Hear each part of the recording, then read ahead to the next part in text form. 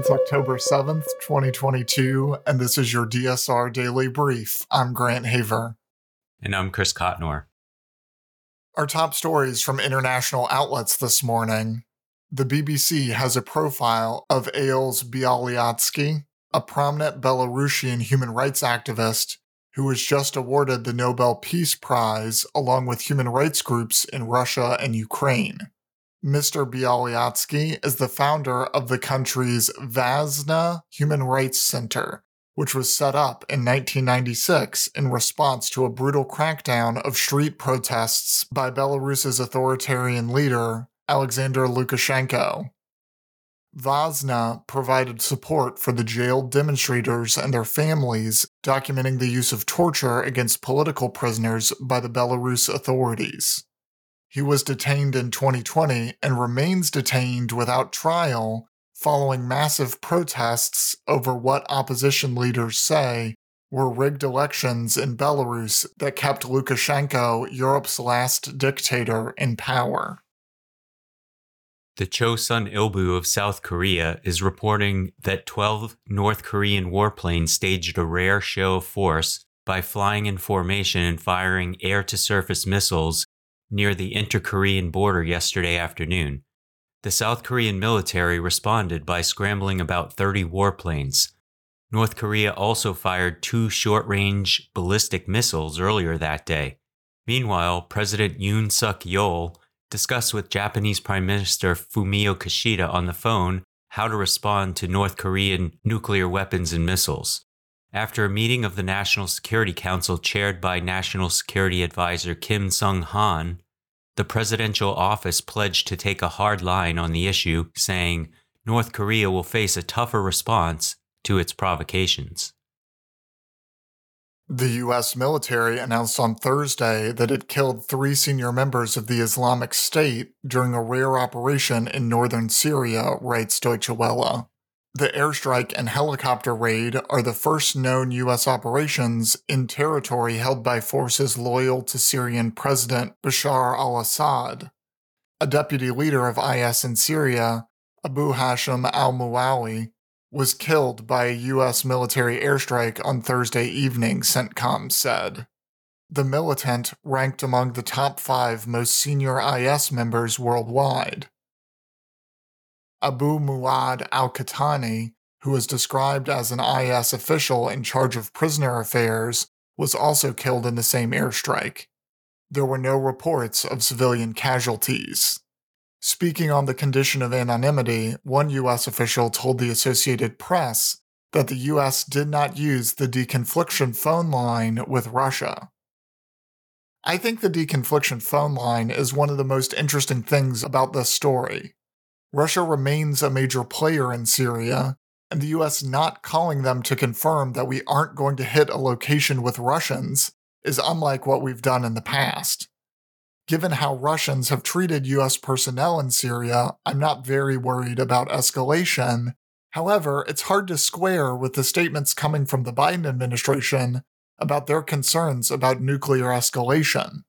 Either we're worried about it or we aren't. We shouldn't scare people for no reason.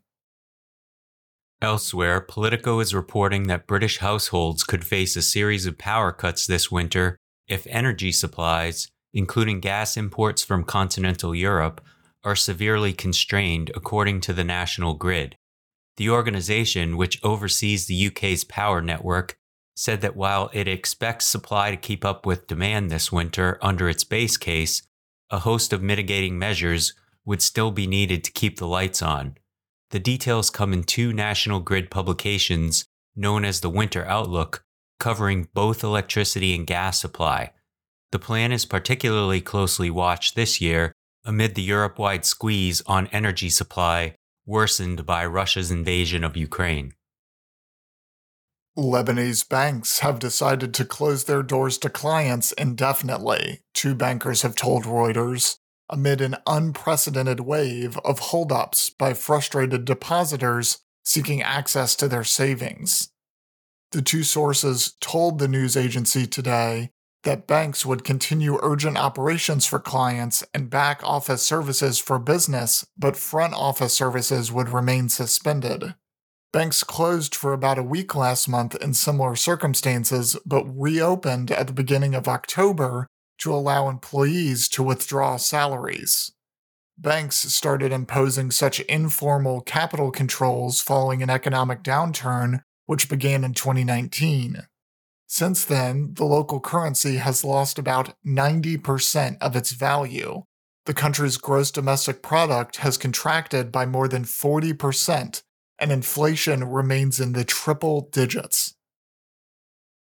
Solomon Islands Prime Minister Manasseh Sogavare told his Australian counterpart on Thursday he would not do anything that undermined Pacific security and would not allow military bases in his country under a security deal with China, NBC News reported.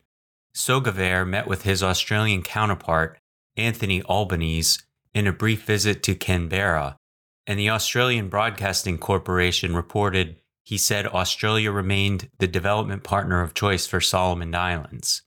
Ties between Australia and Solomon Islands soured after the Pacific Island nation struck a security pact with China in April.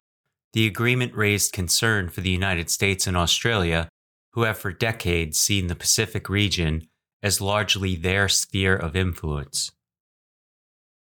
O Globo, Brazil's right-wing newspaper, reports that Brazil, alongside countries such as Mexico and Argentina, did not sign a statement of support for Ukraine and condemnation of the Russian invasion, read at the General Assembly of the Organization of American States that began on Thursday in Lima.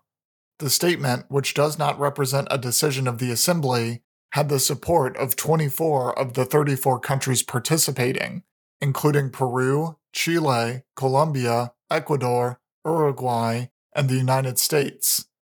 Last Friday, along with China, India, and Gabon, Brazil, which currently occupies a non-permanent seat on the UN Security Council, abstained in a vote on a resolution condemning the annexation of 4 Ukrainian provinces. The justification given for the Brazilian position is that the text did not favor the peace negotiations between Russians and Ukrainians. In lighter news, a New York City man has been charged with smuggling 3 Burmese pythons in his pants at a U.S.-Canadian border crossing. Calvin Batista, 36, is accused of bringing the hidden snakes on a bus that crossed into northern New York on July 15, 2018. Importation of Burmese pythons is regulated by an international treaty and by federal regulations listing them as injurious to human beings.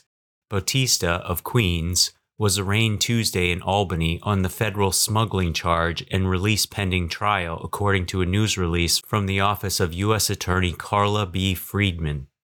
The charge carries a potential for a maximum sentence of 20 years in prison and a fine as high as $250,000, according to federal prosecutors. That's all the news we have for you this week. Be sure to rate, review, and subscribe so that more people can find the show. If you have a tip, topic, or correction you'd like to flag for us, please email us at podcasts@thedsrnetwork.com. Members of the DSR Network will receive an evening newsletter version of the DSR Daily Brief and bonus weekend briefs. This weekend, we'll speak with Anya Prusa, a senior director at the Albright Stonebridge Group, about the elections in Brazil. If you're a member, head over to the Slack to share your questions with us. If you aren't a member, go to thedsrnetwork.com and become a member to make sure you never miss any of our analysis. If you want more in-depth discussion of these issues, be sure to follow the links in the show notes to read our sources, and tune into our sister podcasts on the DSR Network. Stay safe and stay tuned to the DSR Daily Brief.